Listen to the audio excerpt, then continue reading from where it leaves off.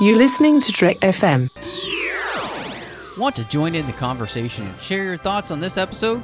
Join the Babel Conference, our listeners' discussion group on Facebook. Just type BABEL into the Facebook search field, and we look forward to seeing you there. This is Steve Sansweet of Rancho Obi-Wan, and you're listening to the 602 Club.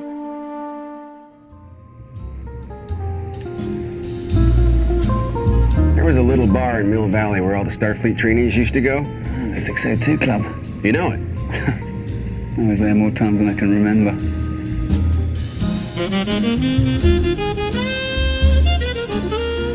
Forgive me, Father, for I have sinned. That's putting it mildly, 007. Welcome, everybody, to episode 150 of the 602 Club. I'm so excited to be here tonight. Actually, we've done like way more episodes than that. If you put all the supplementals, I think we're at like 182, but this is officially number 150. It'll say it on the artwork. I'm so excited. And what I'm really excited is that I am back in the 602 Club with some amazing people to talk about not only James Bond, but a James Bond movie in the Roger Moore era. I'm going to give it away here. I like. So, of course, you know, if we're going to talk some Bond, we've got to have the lovely and talented Christy Morris with us. How are you doing, Christy? Good. Glad to be back. I wasn't sure at first if you were going to say the lovely John Champion or if you were going to say me. He does look lovely with that beard. And He does. I mean, I was going to say the ruggedly handsome John Champion. The slow gentleman. You may have seen him on hopefully you won't be talking as slow as the Klingons from Discovery, but no, not quite that slowly. But thank you. I would like to say that for a bunch of podcasters, the three of us, we're a good-looking group. We're a good-looking group of people, so glad to be here. We've got the slow gentleman seal of approval. Yeah. Which you would think would have a really cool sound to it, but it's so slow you can't even hear it. So slow, yeah. But I just, I kind of wish that this were a video feed so the audience could join and just see how snappy we all are and how excited we all are to be here. You can see it in our faces. It is great. No, I'm really excited to be here. I can't believe that this show has been going on this long with 150 episodes now. It's fantastic. So really appreciate everybody's support. I just want to say a huge thank you to all the listeners. The reason we do this show is because of you guys. You enjoy it. You listen to it, you download it, you review it on iTunes, and you've made it something that I continue to want to do because the conversations I get to have about all of these fandoms that we love, especially James Bond. So I just want to say a huge thank you to all of you for that. And I guess here's to 150 more. So definitely, if you have an opportunity, hit us up on Apple Podcasts. We've got a great place for you to hit a star rating review for us. It helps more people find the show. You can find all of the Trek FM shows there, as well as everywhere that you can get your podcasts. You can hit us up on Twitter at Trek FM, Facebook at facebook.com/Trek FM. You can be a part of the discussion on the Babel Conference, which is our listeners-only discussion group on Facebook. The best way to get there is just to go to Facebook and type Babel into the search field. Or if you're on the website at Trek.fm, any of our show pages, you can hit discussion on the menu bar, and that'll bring you over there, and we'll let you in. And if you'd like to leave us an email, go over to the website again at trek.fm/contact. Choose the 602 Club. It'll send an email to me and any of the hosts that week, and you can share what your thoughts on the episode, or maybe just something you would like to hear us talk about that we haven't talked about on the show yet. So this is a really interesting Bond movie because we're gone to the moon, and now we got to come back. They really, as we're going to continue Bond, there is a very clear directive from on high, from Michael G. Wilson, that things do have to be brought down to earth. Bond has to be brought back to earth. And I thought that was really interesting. And honestly, I think it's very astute, the fact that they realize if we keep going that way, if we keep progressing towards our Moonraker phase, this is going to get so silly, it's not going to make sense to anyone anymore. And so I have to say that they have some real wisdom here with Bond to make that distinction and realize, okay, we have to scale it back. Yeah, I completely agree. And I really remember, we've talked about this before with other films in the Bond franchise where it felt like they were getting a little too outlandish, either with the location or with the things the villain was trying to accomplish. Moonraker really, for me, was like the apex of that, with the space battles, and it just doesn't feel like Bond when he's in space. It's almost like when you're watching a show like Friends and suddenly several of them are in London for Ross's wedding. You've only ever seen them in their niche environment like you do with Bond. Even though he travels, it still always has this, I don't want to say like small town feel, but you connect with him more when he's a more grounded character, like in For Your Eyes Only, rather than Moonraker that felt like it just took it to this whole other ridiculous level. So I like that they went a more grounded direction, and I really felt even the more serious tone of this movie and liked it so much better. I think that the Bond films have always sort of been on a pendulum, and as we've looked at all of these in order, you can see where they kind of get bigger and bigger, and they have to outdo the previous movies, and then you hit a saturation point, and they have to circle back around again and sort of tone it down and reinvent not just the character, but the kind of movie it's going to be every few years. I mean, every few years, but like every 10 years or so. So with Roger Moore, we had 4 movies right in a row that kind of kept getting bigger and bigger and bigger. And certainly with the success of The Spy Who Loved Me, you can see a lot of that movie's DNA in Moonraker. But then Moonraker, they pushed it maybe one step too far, or maybe 3 or 4 steps too far, and had to reel it back in. Maybe like moon steps too far? Maybe, yeah, those big, long moon steps, But there's also something happening here with the time that this movie is made. 1981 feels very different from 1979 and 1977. I feel like we hit an apex of great design and great looking Bond in Spy Who Loved Me. And a lot of that, again, carried over in Moonraker. This movie has a completely different feel. And, we don't have those glorious Ken Adams sets. The costume design is a very different thing here altogether. So in a way, this is... it's sort of like going from Star Trek the Motion Picture to The Wrath of Khan. Not because we're getting a better movie, but because you can see that the studio stepped in and said, okay, look, here's what we're going to do. We're going to cut the budget. We're just going to scale things back. We're going to make things a little smaller, a little more intimate, and see what happens there. And it just has a different feel. It just feels like different people at the helm, and that's exactly what we have. And John, I'm going to agree with what you said as well, as far as the Ken Adams sets and everything. We loved them, but then also with this movie, you don't feel like it needs it. Even though it's not elaborate sets, you have beautiful scenery. And I mean, honestly, I loved all of the scenery from Greece. I looked at Michael, my husband, and said, don't you just want to be there? I mean, as long as there's not ABBA songs in the background, I'm what good. You got against ABBA? Yeah, I'm really good. So no, the thing that struck me about the way that they approach this movie is the idea that they do actually cut the budget, and it's not because Moonraker didn't make a truckload of money. Like, it made lots and lots of money, and I really do. I have to applaud them for realizing that you can't continue down that road, or you're going to wreck yourself big time. And you're going to destroy what makes Bond Bond. And I think that what's so interesting is actually to watch them.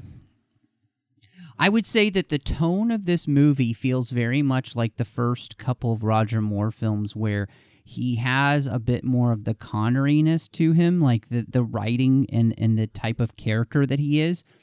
But I feel like this one, and maybe you don't feel the same way, and I'm wondering if you do, but I feel like they finally found that edgier tone for more, but that also felt like more for the most part.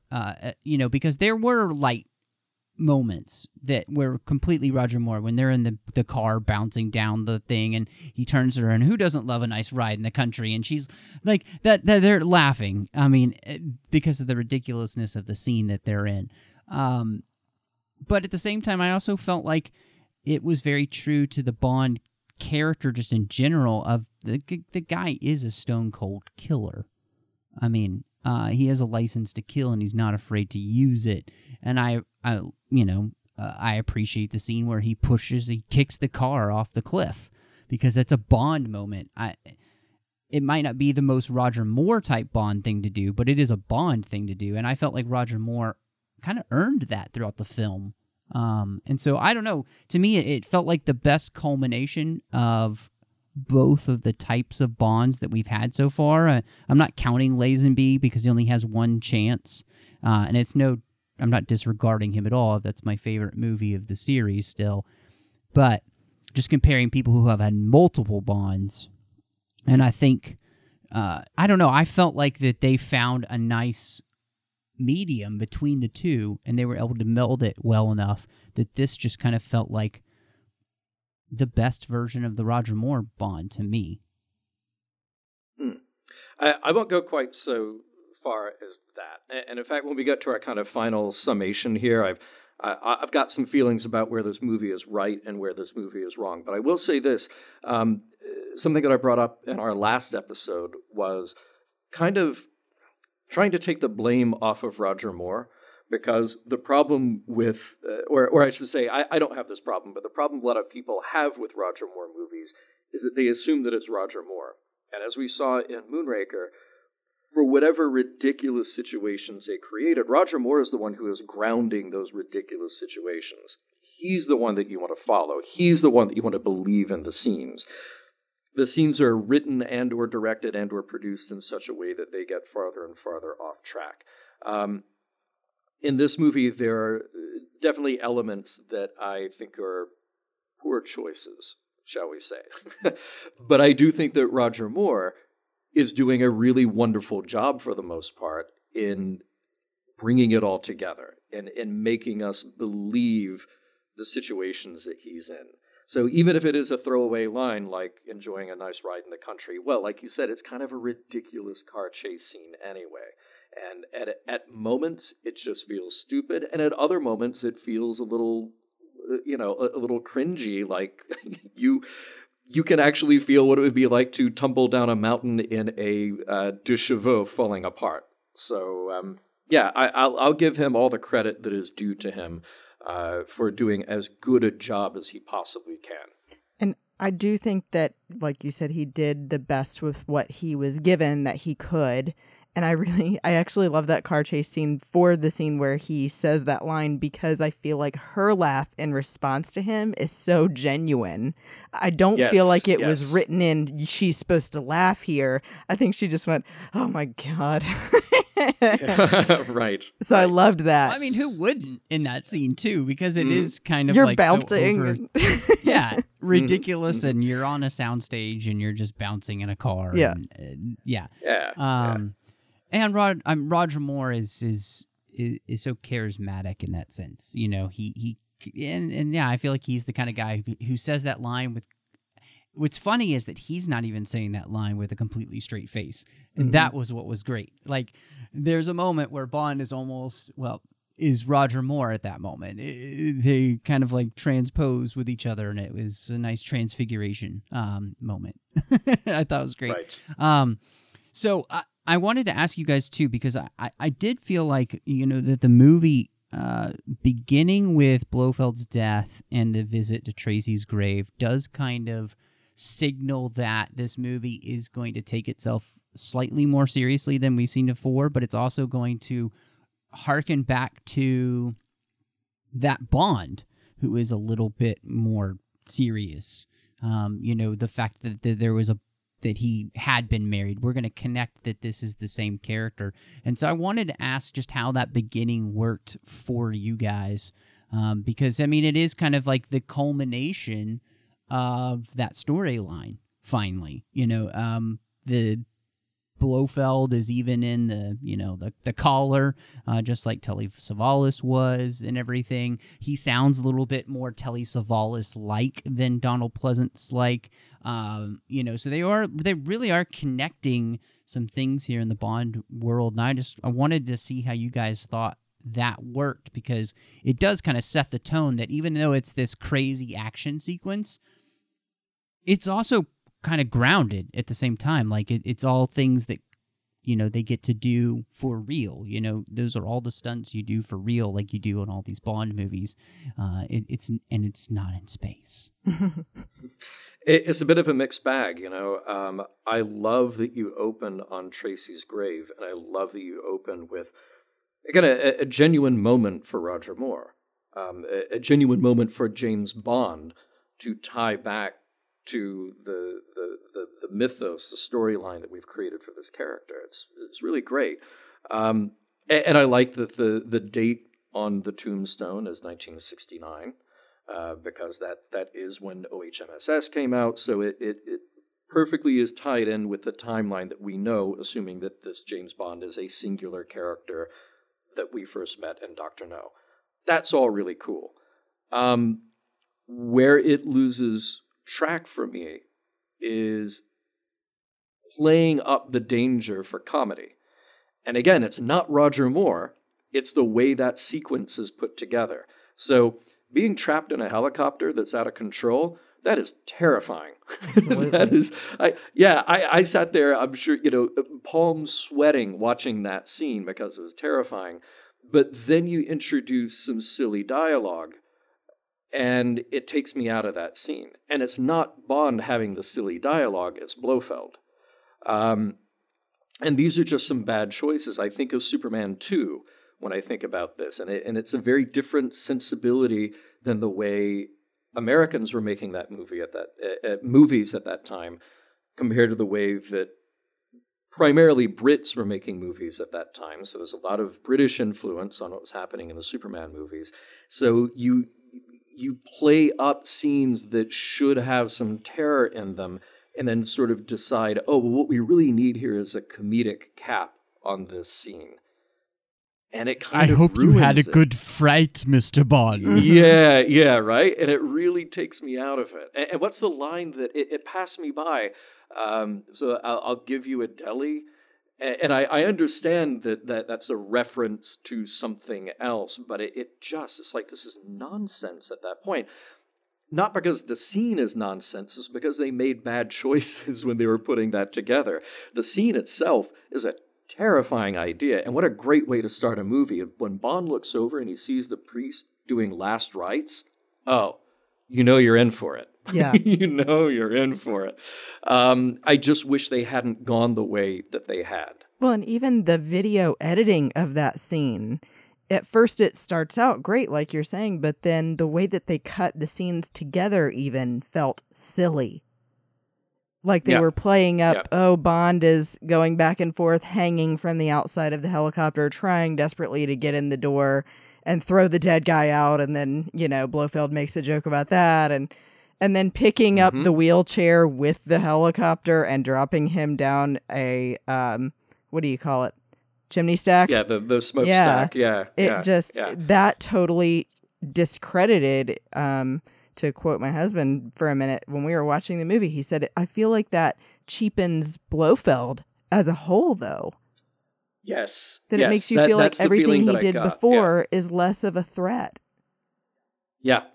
Yeah, and that's just it. They have the start of a really thrilling, really tense scene, because the whole reason you start on that tombstone is that this is personal for Bond. And then to cheapen it at the end by making it into a joke, it doesn't ring true. And again, it's very simple little choices that were made in how to put together that scene, because on paper that scene is amazing. The way we start that scene is amazing. I love the way we hold for a bit when the helicopter flies into a building. And this is the magic of the Bond films. This is the stuff that's actually being done for real and not with CGI and not with a lot of, model trickery or trick photography. Stuff that they're doing for real. And you see that thing fly in, and there's this pause, and then you go in to see what's happening, and then there's a pause when you see it come back out. Like, the timing on that is fantastic. And that actually does build the tension of the scene. But then to make a joke out of Blofeld at the end, Blofeld's still the guy who killed your wife. And that's why you were there at the beginning of that scene, is to visit her grave. So your husband said it. It cheapens the moment. Yeah. Out of what otherwise would have been a monumental moment for Bond. And you wish you could have just been there to whisper to the guys, the producers and everybody, and say, look, it's great how it started off and this ominous feeling, and that this is going to be a more serious movie. And then you made it goofy again, and it like the double taking pigeon. You didn't need it. I was just about to say that. Just about to mention the pigeon. And apparently that's a trademark of this director. Yes. Pigeons. Right. Well, and I think that both of you just kind of nailed it. The scene is great until they make it not great. And right. That's the problem, because you're absolutely right. It should be. I mean, the movie starts letting you know we're going to take ourselves a little bit more seriously, but then they kind of immediately backtrack and be like, "Well, but not too serious. Seriously, like, come on, right? Like, right. And I think you're right. Everything that happened there, it could have been so much better if the only kind of joke is at the very end, maybe where Blofeld's like, Mr. Bond, as he's falling in. Like, okay, just do that, but have the rest of it be like menacing and everything. Because I kind of like, too, that Blofeld's there to do the dirty work himself. Like, he's excited that he is going to be the one to take out Bond. Like, he's planned this. And I thought that was great, because that's a moment where you're like, oh, wow, Blofeld doesn't like Bond either. They really hate each other, and who wouldn't when Bond's the reason you're in a wheelchair. So they have this vendetta against each other, but yeah, it kind of gets ruined, and that's kind of frustrating. And you brought out something, Christy, that's really interesting. John Glenn is the editor, had been the editor on a lot of Bond films, and they promote him to director finally, and he will be the director for 4 subsequent Bond films. And so I wanted to ask you guys, because part of this was to bring a lot more emphasis on tension, plot, and character, kind of be more serious.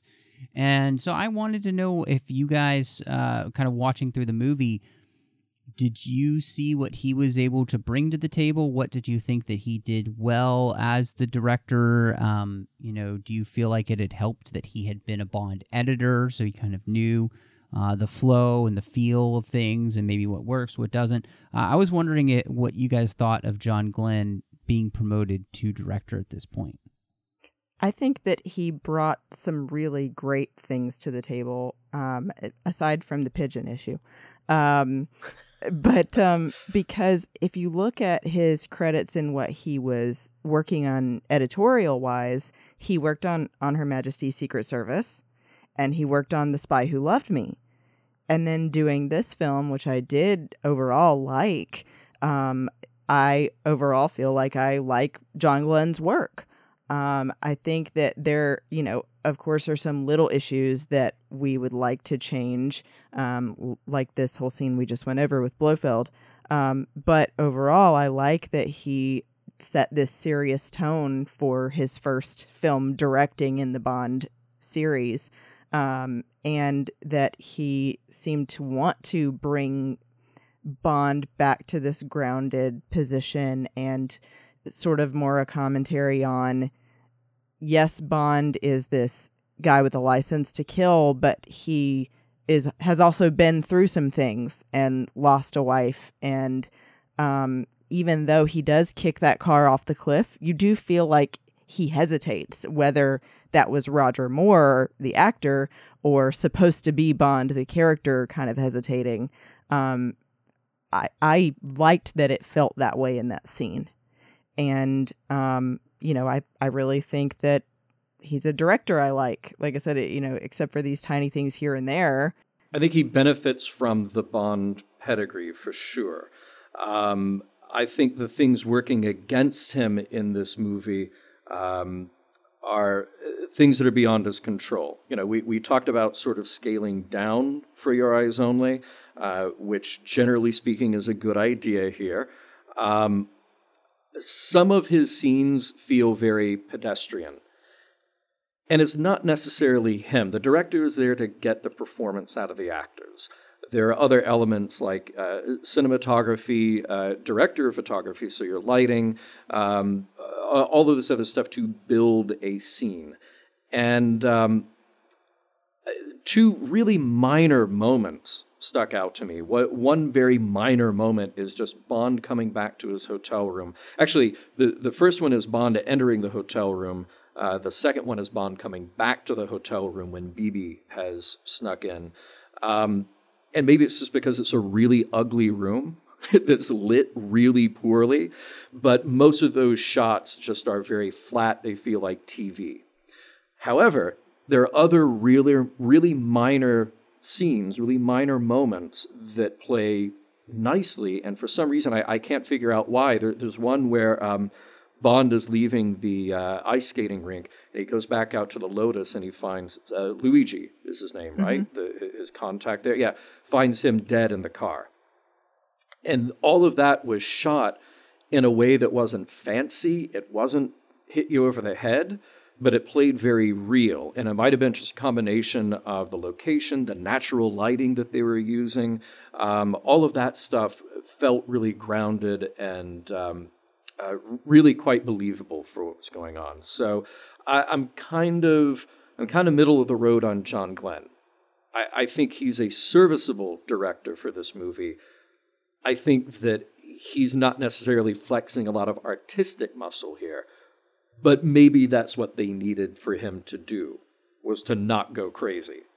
You compare this, step forward years later and go to a movie like Skyfall, where we can talk about every single shot and how it's really making something very different and artistic out of Bond, to really evoke mood in every single scene. You could take many shots of that movie and just create a still from that, and it's something evocative and beautiful and maybe a little threatening or moody, but this is not that kind of movie. Do you think that has something to do with the fact that we have transitioned, and this is 81, and things are generally more drab and kind of about the 80s in that sense? Like, the design work is not outstanding. I mean, just look at the Lotus. That is not a good-looking car. A little boxy. Everything is just kind of, you're talking about that scene where he comes back to the hotel and Bibi's there, and I'm thinking, I'm not sure how you light that design ability and make it look good, because it's ugly. Because paneling is paneling. It's just going to be ugly. When he first walked into the hotel room, I turned to we had some friends over last night, and we were all watching the movie together, and I was like, oh man, that room is hideous. I mean, because it is hideous. But that's kind of the 80s, and I wonder if part of that, the more realistic nature that they're going for, if part of that doesn't end up working against John Glenn, because you're in a design milieu it's not good, really. Yeah, well, I mean, you look again at 2 years before, the hotel room in Rio in Moonraker. That was actually a pretty nice-looking set. That was a good-looking room, And most of the lighting in Moonraker, whatever location they're in, is really good. this movie just doesn't look like that. And I understand it's not supposed to look like that. But remember, I called it in the last episode and said, okay, look, everything that we know of classic Bond ends here. Mm-hmm. This is where classic Bond ends. And it's a straight line from Dr. No to Moonraker. Now we're starting over. And Bond becomes something else to carry us through the 80s and then kind of get rebooted again in the 90s. So this is the baby steps leading us into that new world for Bond. And some of it works and some of it doesn't. I mean, man, that shot of Bond standing under that little overpass, that little tunnel, aiming his gun at Locke's car. Mm-hmm. So simple, so short, so great. What a nicely staged, nicely acted, nicely shot moment that just makes you sort of lift up out of the seat a little bit and go, oh, that's James Bond. Well, and like a callback to the intro of every Bond movie where he faces the camera and shoots, you know? That's Bingo. What it felt like. Yes, yeah. But yeah, 1981 looks different from 1979. But here's the thing. If you were to say to somebody sort of casually, okay, what did the 70s look like? 77, 78, 79, and you sort of have in your idea this sort of like fake version with a lot of like disco shirts and bell bottoms. But what we saw in the Bond movies were actually really nice designer looking stuff.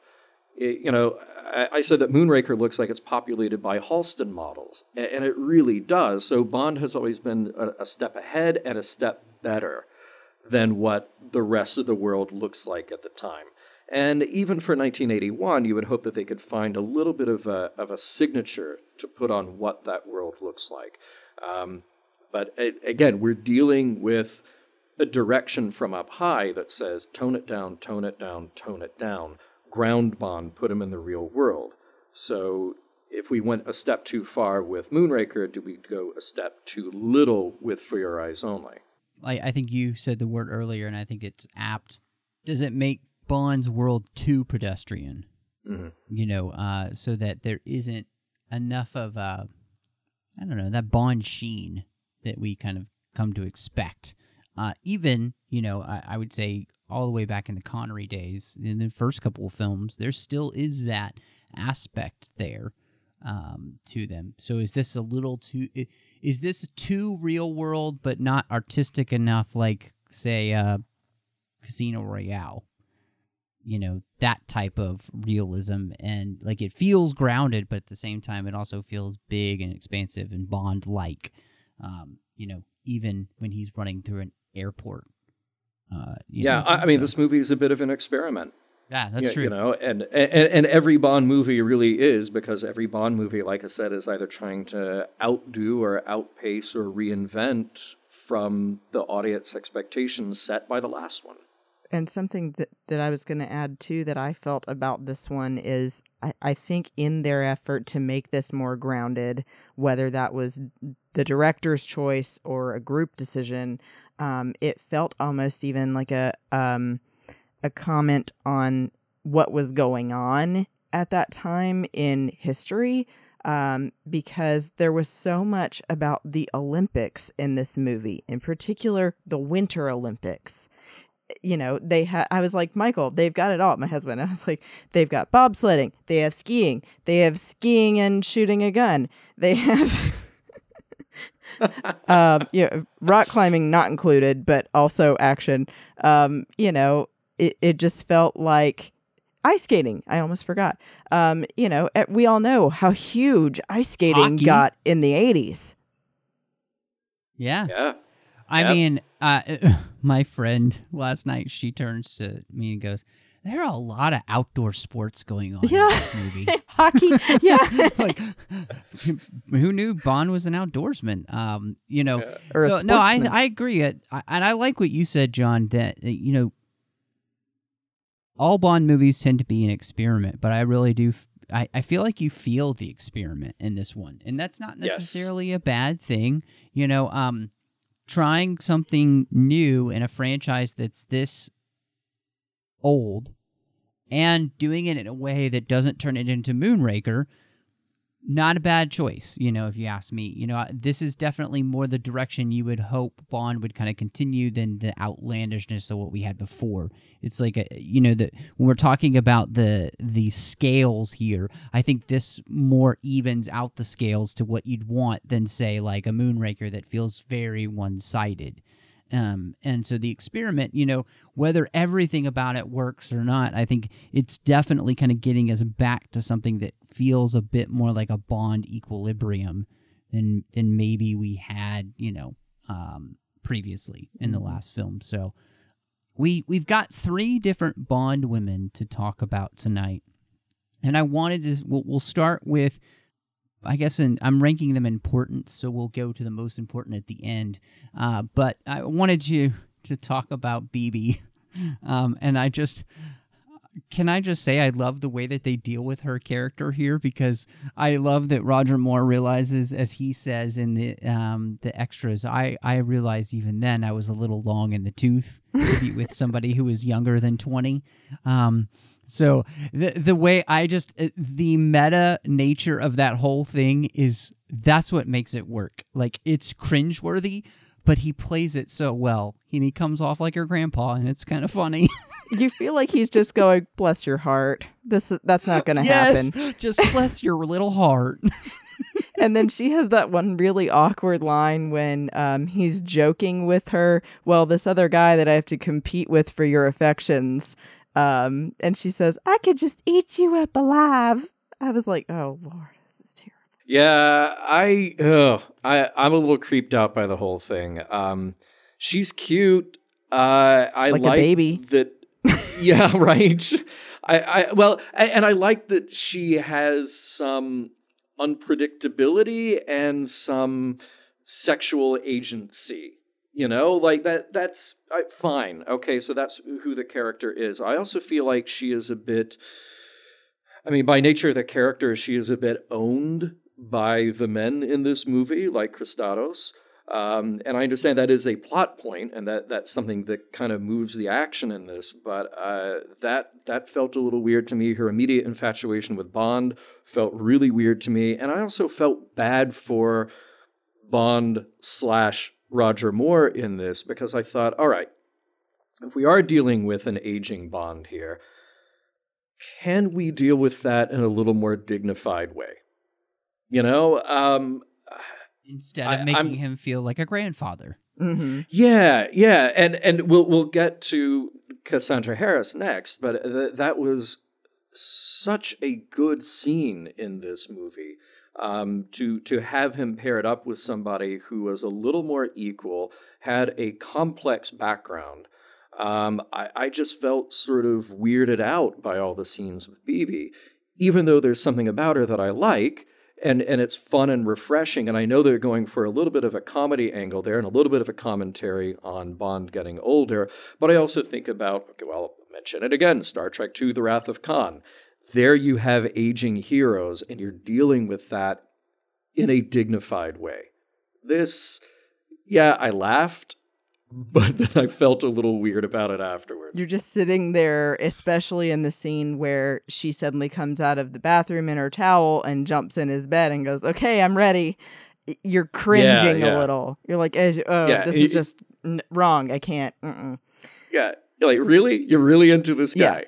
For real. But I will add, though, from the female perspective, that every woman has been there where you have a crush on somebody that's a lot older than you and you can't really explain why. And you're like, he's just like, I still think Sean Connery is sexy, but he could probably be my grandpa.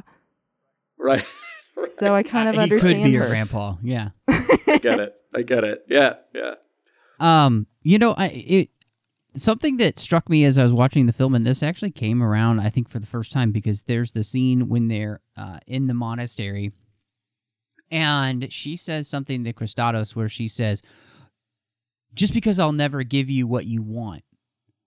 And I'm wondering if her flirtation with Bond is her way of getting back at him for kind of, he's the sponsor. She knows why he's sponsoring her. He's hoping she'll give it up to him. And her way of getting back at him is to go at Bond, who is relatively closer to his age than hers. And so she throws herself at him, making him jealous, as a way to get back at him. And like you said, John, I felt like it gave her some agency where she's controlling who, gets to be a part of her temple. It's not going to be you. I'd do Bond before I'd do you. Like, and I thought that was kind of, it's kind of a creepy thing, right? But it's still at the same time, it's her way of controlling the situation. And I thought that's semi-interesting. I do think, though, you're absolutely right. It is kind of sad that it makes Bond sad, Like, I don't want sad Bond, right. And I don't want Grandpa Bond. Let's... And I think you're absolutely right, because you put him with Cassandra Harris, who, funny enough, is actually married to Pierce Brosnan at this point, who visited the set, and they kind of put in the back of their mind, ooh, this Pierce, he might be he could be something for us someday, maybe. I don't know.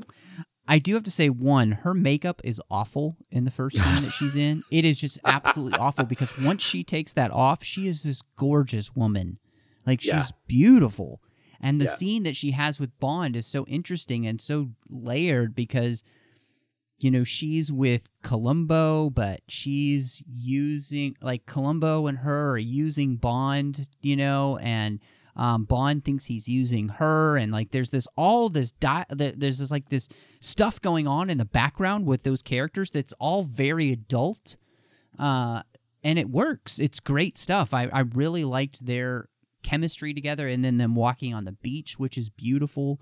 Like they have a very adult relationship of two people who had transaction sexual favors to each other, but it's not just about that. Like they're creating a relationship there of trust that was very interesting. And then, of course, death by Dune Buggy. It's too bad, because I really liked her character in the film. Yeah, I really wanted to know more about her. I liked the idea that she was not who she seemed. Just that little reveal was really cool. And again, a more age-appropriate match for Bond. Not that that's the be-all, end-all, just the relative age, but there was something about the sophistication, the maturity there that was really interesting, and they seemed to be good foils for each other. So, too bad we didn't get to see more of her, but that was at least something pivotal in the movie. So it was a valuable time for her to be on screen. And you can see the huge gap in maturity between her and BB, because everything about BB's behavior is like that of a teenage girl.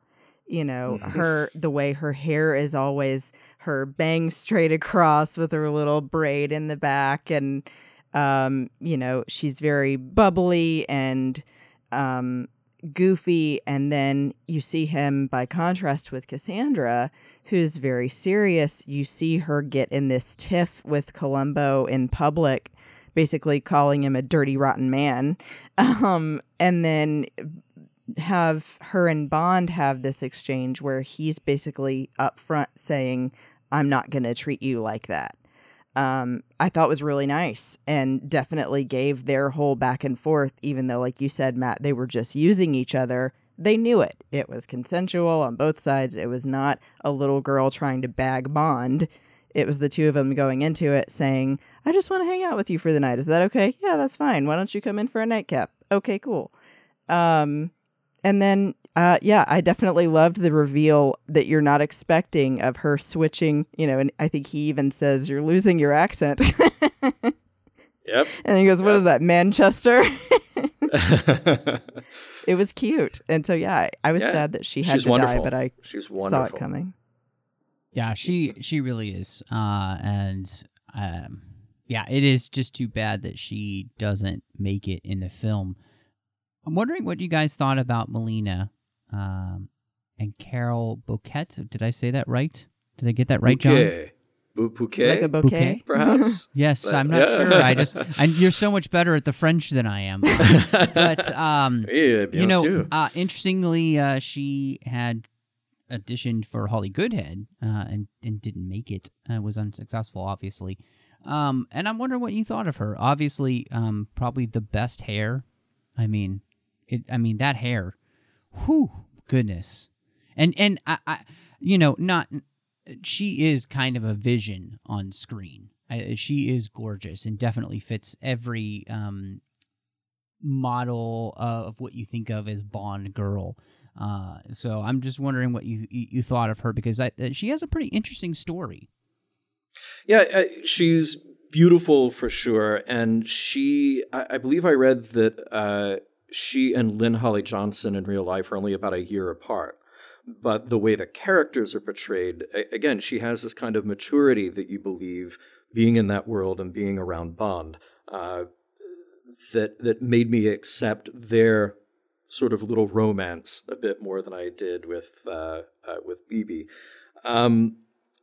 Her backstory is very cut and dried, very straightforward. It's exactly what the movie needs to kick off the action of the movie. So there's really not a mystery there, but I like that there's a recurring theme in the movie about her trying to take revenge. Mm-hmm. Now, there is something a little strange about that, where then the revenge, the killing, kind of becomes the guy's game in this, where it's almost Bond's words to her about if you set off on a mission of revenge, dig 2 graves. Yes. Wise words, thoughtful. I like that that's something that comes back again later in the movie. What I don't like is that it kind of feels like the guys have to step in to protect her. She's just as invested in this, more so than anybody else, and you know what? If she needs to have that, then maybe she needs to have that. She doesn't get that last shot that maybe she should. So but I like her. I like her a lot. I think she would have been wrong for Holly Goodhead. Mm-hmm. I think this is the right casting for her in this movie. I agree that it was the right role versus Holly Goodhead for sure. I think that this actress has this quality about her that is very commanding of attention. Maybe even for me, it's just her facial features. She just seems very serious in general. Although we do have that scene with the car bumbling down the hill that's really funny. Overall, I feel like she does a great job portraying a girl who's been through something traumatic. Having your parents shot in front of you is a pretty difficult thing to deal with for anybody. And she seemed like she was pretty young, like maybe... not just out of college, but, like maybe around my age or something. But I do like that, in contrast to what you're saying, I didn't get that she doesn't get to have that shot because it's a man's game. I felt like it was more Bond himself wanting to protect her because she was young and feeling like, I know you've been through a lot and I know you really want this, but you don't really want this. And I'm trying to tell you that you don't want to live with that. You think that it's going to satisfy this feeling to avenge your parents, but it, in the end, probably won't make you happy. I think that's fair. Yeah. Well, and I mean, as silly as the scene is at the beginning of the film, does Bond really feel like taking care of Blofeld in that revenge sense satisfied him?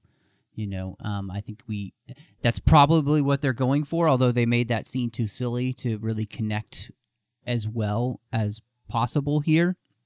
And so I do think, though, I mean, obviously for Bond, taking care of Blofeld does more than just, get revenge. It's taking care of a supervillain who's, done a lot of really bad things in the world, and his license to kill should take care of that. But I don't think it gave him... It doesn't change the fact that Tracy's dead. Right. This will not bring Melina's parents back. Mm-hmm. And, I do I really like her in the role. She has a way of acting. She's very reserved in her expression, and I thought that was an interesting choice for the actress to make. She's not overly gregarious on screen for the most part. She's very commanding, and she feels like she's very in control of herself. Which makes sense for somebody who uses a crossbow, where you kind of need to be very much in control of yourself to make your shot. Love a good crossbow. Yeah, absolutely. I also I do have to say what I like about her is the fact that she is very much a part of the plot and refuses to be told what to do. She, Bond tells her that she should leave. She doesn't want to leave. He's able to convince her to leave, but I don't think if she didn't want to leave, she wouldn't. She doesn't seem like the kind of character who gets told what to do. Mm-hmm. She's already kind of, quote-unquote, disobeyed Bond once by going after them still. And I think he was able to get her to trust him, and that's why she leaves and goes to Greece. And then, of course, they work on things together, the big plot points together, which I thought was really interesting.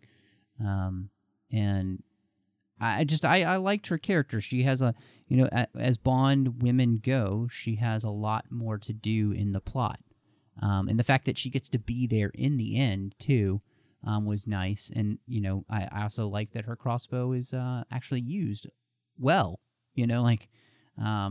so just parts about her character actually work, I felt, for the most part. And she is beautiful. So, wow. Anyway, so we have a scoundrel and a villain in this film, and I wanted to talk about both of them because Columbo, T'Pol as Columbo, I really, again, this is the part where I feel like they're bringing bits and pieces from other Bond movies in, but he feels like Tracy's father from On Her Majesty's Secret Service. He's the scoundrel. He's the underlord kind of guy, like the underworld kind of guy that also has kind of a heart of gold. Like he does, he brings in, like he says, he brings in gold. He does, all that kind of stuff underhanded, but he doesn't do heroin. He's not that kind of mobster. And his character and his interaction with Bond and everything, I really enjoyed that relationship. And I always find it fun when Bond works with kind of the more seedy type that has the heart of gold. Mm-hmm. I was going to say, too, I love their whole introduction to each other. It misleads you because you think at first that Christados, BB's sponsor, is the good guy who is working with Bond to try and take down the Dove, who you're kind of led to believe is Columbo at that dinner scene. But then you get to know that Columbo is not at all the guy that Bond is looking for. And that he then turns around and becomes Bond's partner. And I love the scene between he and Columbo on his boat where he offers him a glass of whiskey and, basically, so we're on the same page, right? And Bond's like, I'll wait to have the drink later. And, he convinces him, no, we're cool. Dude, I love T'Pol so much. I love Columbo so much. I want to give that man a hug in this movie. Mm-hmm. He first of all, he's Dr. Hans Zarkov from Flash Gordon. He's also Tevye from Fiddler on the Roof. But he is so awesome, and in a movie where I felt like there are moments I was kind of losing interest, he absolutely is so dynamic, so fun. That first meeting that he has with Bond face to face, where he pours him a drink, is gold. It is so good. And he's just magnetic on screen. He's incredible. Every scene that he was in, I was watching him, even if Roger Moore was on the screen with him. And I wish there had been a spin-off movie, The Adventures of Columbo, other Columbo. Right. Yeah. This Columbo, not that Columbo. We know, yeah. I have one question for you. So, Bond is kind of responsible in some ways for Cassandra Harris's Countess's death.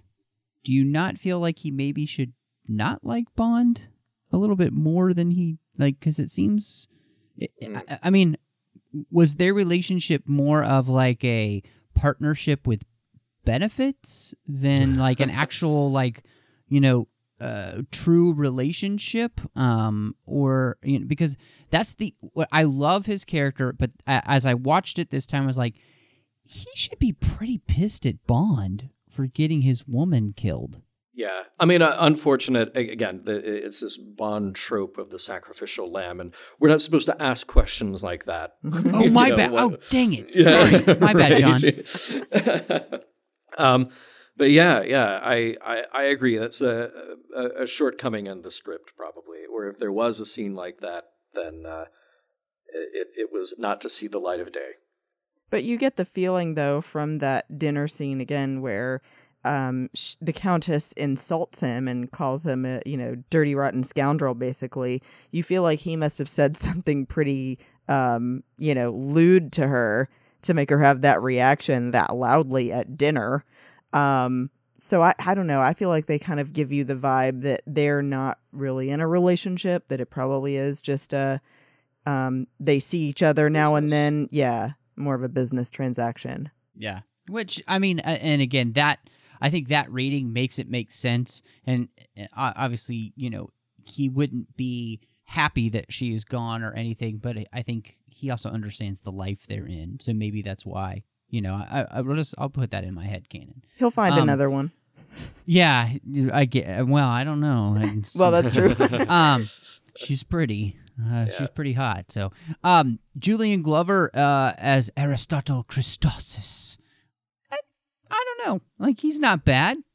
I don't feel like he's like the best Bond villain, but this is funny where I feel like this movie almost isn't as much about the Bond villains as it is kind of about Bond and Melina and Columbo. Like, this movie seems to be much more about the heroes than it is necessarily the villain. And I don't know, like, he's not incredible or anything, but I don't seem to really care. It was a cool idea to fake out the audience, that you think that Christados is a good guy, and then he's ultimately going to be the bad guy. So I like the idea that they did that, and I like watching it again and seeing if there are any clues or seeing what information Bond is keeping to himself so that he's not, fully trusting Christados. But I do think it was a mistake to not further develop Christados. We know what he's after, but that's kind of about it. And we still don't know why he's sponsoring BB. And we still, not that we should really care. It's just there is less to him than there should be. I was really more interested in the scene with General Gogol. The first scene with him on the phone, and the woman comes in and they're trying to make it sexy. I'm just like, all right, come on. Again, you're just pushing the joke too far. This is unnecessary. But the last scene with General Gogol and Bond throws the ATAC off the mountain, I actually really like that more than any of Bond's encounters with Christados, because it actually said something. Mm-hmm. And for this to be 1981 and we're still in the thick of it with the Cold War, for that to be a symbolic thing that says, hey, we cannot be at odds with each other if we decide to just literally break, literally take apart the system that is making us be at odds with each other. I really like that, and I'd forgotten that movie ended that way. So it was cool to revisit that. Yeah, I like that you included that, because I felt like Gogol was more a villain than Christados because of that whole scene, with Christados and his other guy commenting on it. Well, it's sure taking him a long time to get here as he's flying in on his helicopter. But the fact that they're waiting for this guy, Gogol, to come in on a helicopter and it's taking a while, it just automatically feels like he has more status than Christados does. And, sort of like the big guy's coming home kind of thing, now you better be afraid. And I just felt like you said too, like Christados doesn't get enough development. He really, I like the fake out, thinking that he's the good guy at first and then changing into he's actually the one you're looking for. But it does feel like either Bond is not asking enough questions, or they just didn't care as much about the villain in this movie as they did about, like you're saying, Matt, with developing the heroes, or having Columbo as kind of the guy in between that is a, scoundrel, but isn't all around a bad guy. Well, it's interesting, too, because, Gogol is somebody that we've seen and it had to work with Bond. And so I kind of love that he has the little laugh at the end, because there's this relationship, there's this chemistry that's happening between him and Bond. And it's also, it seems to kind of reference almost subtly the changing relationship between the USSR and the United States at that point in history. Like, things are starting to become a little less bleak in the Cold War. Slightly. I mean, we're still in 81 here, so it's going to take a while. But this whole, movement in this decade is going to move us toward de-escalation between these two countries. And you kind of feel it here, and it's kind of fun to get that at the end. But I like that you guys are talking about, like, at the same time, this is still the villain. Like, this is the big bad villain still. Like, and we can't let our guard down necessarily. And yeah, I like the way that Bond takes care of it. So, yeah, Christados is, and I like Julian Glover. He's great in Indiana Jones and the Last Crusade. He's been in plenty of other things, a good actor. Always liked him. They actually considered him for Bond back in the day. But by the time they wanted him, they felt like he was just a little bit too old for the role. And before that, he had been too young for the role. So they finally found him as the villain instead. So I want to ask you guys the kind of just like a free-for-all, the music, the theme, and the rest of it. Was there anything that we didn't talk about? I thought the most interesting thing is that they had wanted, the theme song, they wanted Blondie to do it. And they even recorded a song for Your Eyes Only, and then they found out that they, wanted them to use the song that Bill Conti had written, and they were like, well, no, we're not doing that. So they got Sheena Easton to do the song. And I wanted to get your guys' opinion on that, the music, and like I said, just anything else that, did we miss anything? I do have to add the big thing I almost forgot, and sorry, I had an epiphany. Did you realize, either one of you, that Tywin Lannister was one of the assassins in this movie? What? His name is Charles Dance. That's the actor. I did not. If you watch Game of Thrones, you know who Tywin Lannister is, the father of all the evil Lannisters. Yeah, he is one of the, lesser assassins that you only see for a couple scenes, but he gets scenes with Roger Moore. Wow. Yeah. Nice, a young nice. Charles. So that made me excited. I looked at my husband and went, "Oh my gosh, it's Tywin!" He's going, "What?" But I did want to add the couple other things that I liked about this movie. I do have to say again, I loved the scenery. Greece was beautiful. I was really curious about the scene with Tofana. I had never heard of it before, so I looked it up while I was watching it. It's a mountain range in Italy, because I didn't realize that there were snow-capped mountains like that in Italy. I always think of it Northern as Italy, rolling hills or cities, but yeah. And then I wanted to know what you both thought of the silly pool party at Gonzalez's house that looked like teen beach movie. And then also the identigraph. Oh, the identigraph. That is ridiculous. Mr. Potato Head needs his angry eyes. Yeah, right. And I love the giant data discs that Q is pulling out to use that thing. Let's see, and not only is that pool party ridiculous, it's got the dumbest song playing in the background. Yep. And Matt, you asked what we thought about the music in this. Okay, the title track is great. Sheena Easton is fantastic. The rest of the music in this movie made me want to turn off the sound and just watch this only with subtitles. Mm-hmm. Yep. Yeah, look, Bill Conti has done some great stuff in the past. I mean, he did the music for Rocky.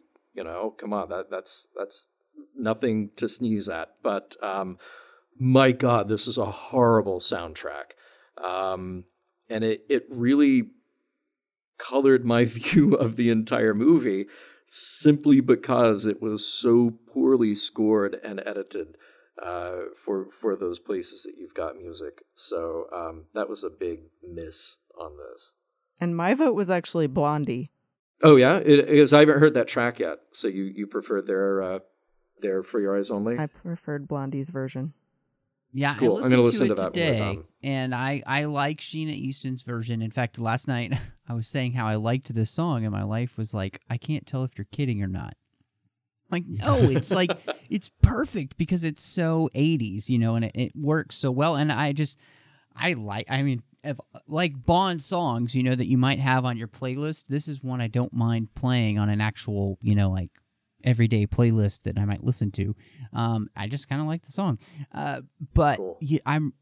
The rest of the music, like you said, it starts in that first scene with Blofeld and everything, and it's just so 80s. It's bad. And I don't love it. Oh, I did like the contrast of having a ski chase this time instead of a boat chase. That's what I want. I did want to say. I think most of the action sequences in this movie are actually pretty good. Mm-hmm. The one with the skis and the fact that they went down the bobsled thing and all of that was really fun and crazy and out there, and you know, knowing that they did all of that for real is just insane. You know, and the rock climbing. Yeah, the rock climbing done for real. Again, I mean, that's some crazy rock climbing because, you know, I was watching the extras today, and the man, and I forget his name, the stuntman who did all of those stunts for all of these Bond movies, the Roger Moore era, these ridiculous, outlandish stunts. You know, he said, you know, as a climber, it goes against every single thing inside of you to let go. Mm-hmm. You know, you're taught not to let go. You know, everything about you is trying to stick to the wall that you're climbing, and so yeah, it was scary for them. That was one of the scarier stunts that they've done, because if you don't get it just right, you can die. You can crack your back or your neck and die very easily. So, I really actually enjoyed the stunts and the chase work. You know, I felt like they knew in the car chase when to make it a little bit silly, and then I felt like they also knew when to take it a little bit more seriously. And I liked the ski work that they did and all that stuff. And so, yeah, I don't know. I guess it's time to get to it. Christy, if you're gonna rate For Your Eyes Only, where do you end up? Sure. So I feel like out of all of the things that I've said, that overall I still really like this movie. And I like that you had even said at one point, Matt, that you felt like it was a second behind The Spy Who Loved Me, that it is a really good film in the sense of the scenery, the way that it was shot. You know, the music for me was not great. I don't think for any of us, but I also didn't really even like the intro song. Although I think that she's a good singer, I like Blondie's version better. But I felt like the whole plot together works, and you do have those moments of holding your breath, waiting to see what's going to happen, and the fake out of thinking that Christados is the good guy and then he turns into the bad guy, and that you think Columbo is a bad guy and he turns to kind of a good guy. I think that overall for me, it's really a 7 out of 10 for my rating. At first I was going to go with something silly to rate with, but then I said, I don't think this movie was that silly like Moonraker was. So I'm going to go 7 out of 10 doves. Ooh, nice. All right. This movie was a bit of a challenge, I think, and I'm going to be a little contrarian, I think, in our summation here. One thing that I did want to point out, that scene of Bond and Melina being dragged through the water behind Christados' yacht, and every time he hits coral and you see the scrape through the shirt and the blood come out, like, that's a really intense scene. That just looked painful. Yeah, we know it's not Roger Moore, but it just looked painful. Well, and did you know that intense. they had to film that on a dry wet set, like a set that's they're not even underwater whatsoever. They manufacture that whole thing. They put them in like stretch makeup and obviously when it's Roger Moore and Carol Bouquet. Yes. Which was crazy. I mean, because you. Honestly, I think it looks great. That's one of the places where the special effects work that they do here is they're doing a really good job. And those sharks look great. Yes, yes, they did. Animatronic sharks, I appreciate what this movie is trying to do, which is to, again, ground Bond after what we just saw in Moonraker. It's a very straightforward story. The characters, for the most part, are believable. If, dealing with a character like Christados is not really enough to really sink your teeth into. I think the problems with this movie are not the cast. I think everybody's fine in it. I think that John Glenn is doing as good a job as he can, given some of the limitations we discussed earlier in the show. I think the soundtrack is the worst soundtrack I've ever heard in a Bond movie, just hands down, no question about it. And I would even say that rivals Never Say Never Again, which has a pretty terrible soundtrack. I wish that Bond had been treated a little differently in this movie, because it feels like they don't entirely know what to do with him. He has some great moments, he has some terrible moments, and I feel like, again, it's a little undignified, the way that they deal with addressing his aging. It's not that we can't address that, it's just we got to find the right tone to do it in. So, and I love Topol. He's just so fantastic in this movie that he kind of raises my ranking a little bit. But look, here's the thing. I was absolutely joyful about The Spy Who Loved Me. Moonraker I ended up ranking higher than I thought I would, because the more we talked about it, the more I appreciated the things they got right, and I appreciated it being kind of the end of an era. This movie is a reboot, a restart, a reimagination of what we're going to do with this character for the next few movies. So it is an experiment, but for me anyway, it doesn't really come together. So I'm actually going to rank this 4. I'm going to rank this 4 out of 10 for Deux Chevaux, that little yellow car that they're driving at the beginning. And that's where I'll land. With this one, I think that you're right, John. There is a sense of tonal incongruity in the movie. It can't quite decide if it wants to be so serious or if it wants to be what Bond has been so far with Roger Moore over the last couple of movies. And it's struggling to find that. I like what they do with Bond in the seriousness and giving him more of an edge. And I think for the most part, that stuff works for me really well. It's the parts, as we have all mentioned, it's the aging of Roger Moore that they don't handle very well. And then it's the tone at the very beginning with making that a joke where it shouldn't be a joke. And honestly, I feel like those are the tonal issues. Like when I'm thinking through this movie, those are the ones. And if you had fixed those, this movie would have probably been perfect. Mm-hmm. In that sense, like you would have gotten exactly what you were looking for. Unlike you, though, John, I would probably watch this one over, say, like a Moonraker or something like that, just because I enjoy the less silly nature and the more serious nature. But I completely agree with you. I can't deny that this movie doesn't quite get right what it wants to do, and that's too bad. Because this probably could have been Roger Moore's maybe best film if they had gotten those tonal issues right.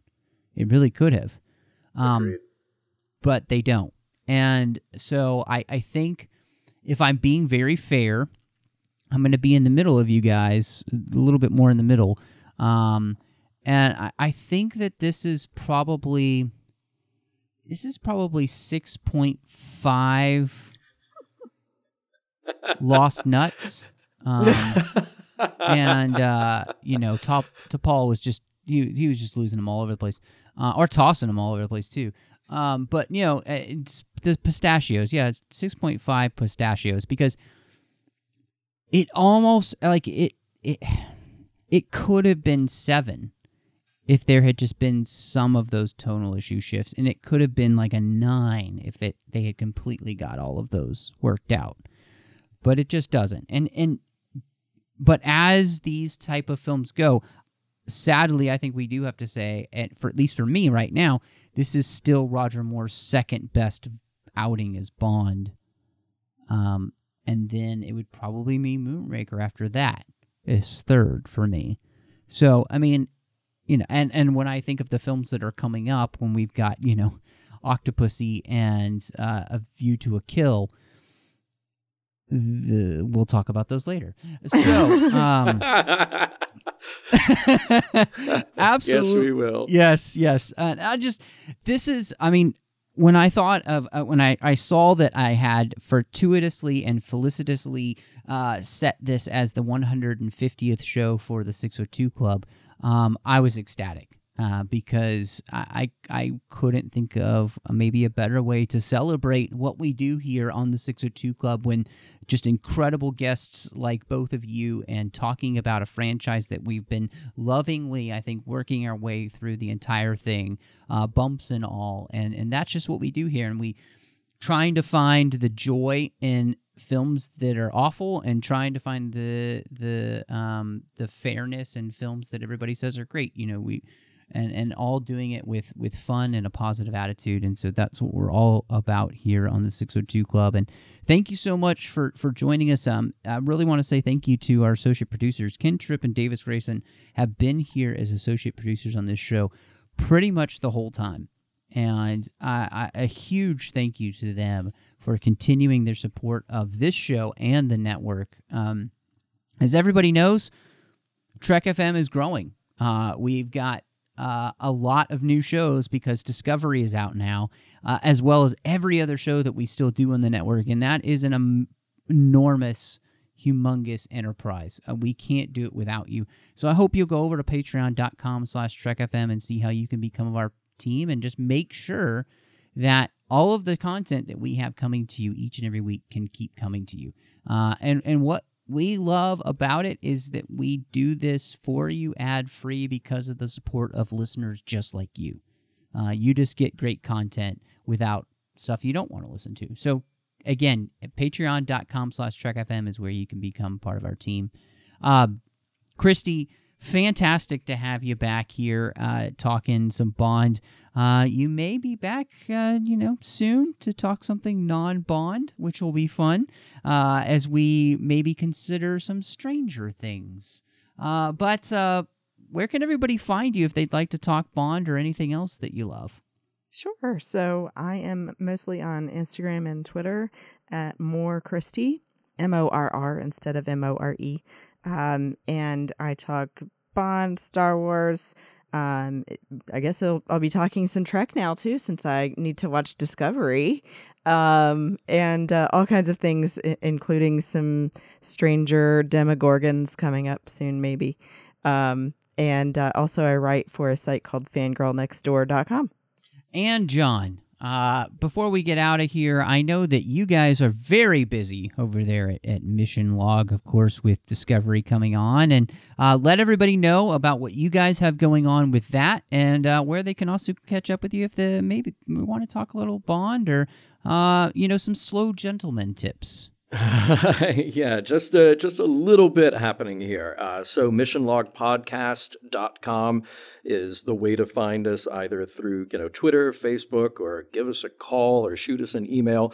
Missionlogpodcast.com is the place to find out everything that we're doing. In fact, with the launch of Discovery, the launch of a live version of Mission Log. So we'll have the regular Mission Log every Thursday, and every Tuesday night, as long as Discovery is coming out with their new episodes, we'll have a live show, and people can call in, they can video chat with us, they can send us messages. We'll just make it a really tight hour-long show, and then that'll be archived on Facebook and YouTube, and also released as an audio cast, a spoiler-filled talk about Discovery. So keep that in mind if you decide to tune in.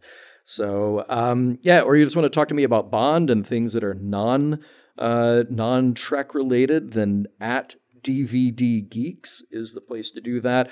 And yeah, sure, if you want to have a little fun, Instagram at Slow Mo Gentleman. And you really do want to have fun, I promise you. I love John's Slow Mo Gentleman. True. It cracks me up every time. But I don't publish a lot, but it's a lot of fun. Yeah, it's totally worth it. So check it out. Oh gosh, but you could find me on Twitter, MattRushing02. I'm on Instagram. I don't do any cool slow-mos for you. I'm sorry. MattRushing02 there. Yeah, I might try. I'll see. I mean, I have so much to live up to, though. I just, it's got to be perfect if I'm going to go up the slow-mo gentleman. So you could find me here on the network with Chris Jones talking about Star Trek Deep Space Nine on the Orb, as well as over on the Nerd Party Network. I've got a couple of shows, Aggressive Negotiations with John Mills talking Star Wars, which is a blast, and, of course, Owl Post with Drea Kaufman talking about each and every chapter of the Harry Potter series. And one more show I do it with my good friend Courtney, and we talk about film through the lens of faith, and that's on a show called Cinema Stories. All of those shows you can find on iTunes or wherever else you get your podcasts. Well, thank you so much for joining us. And y'all come back now, you hear?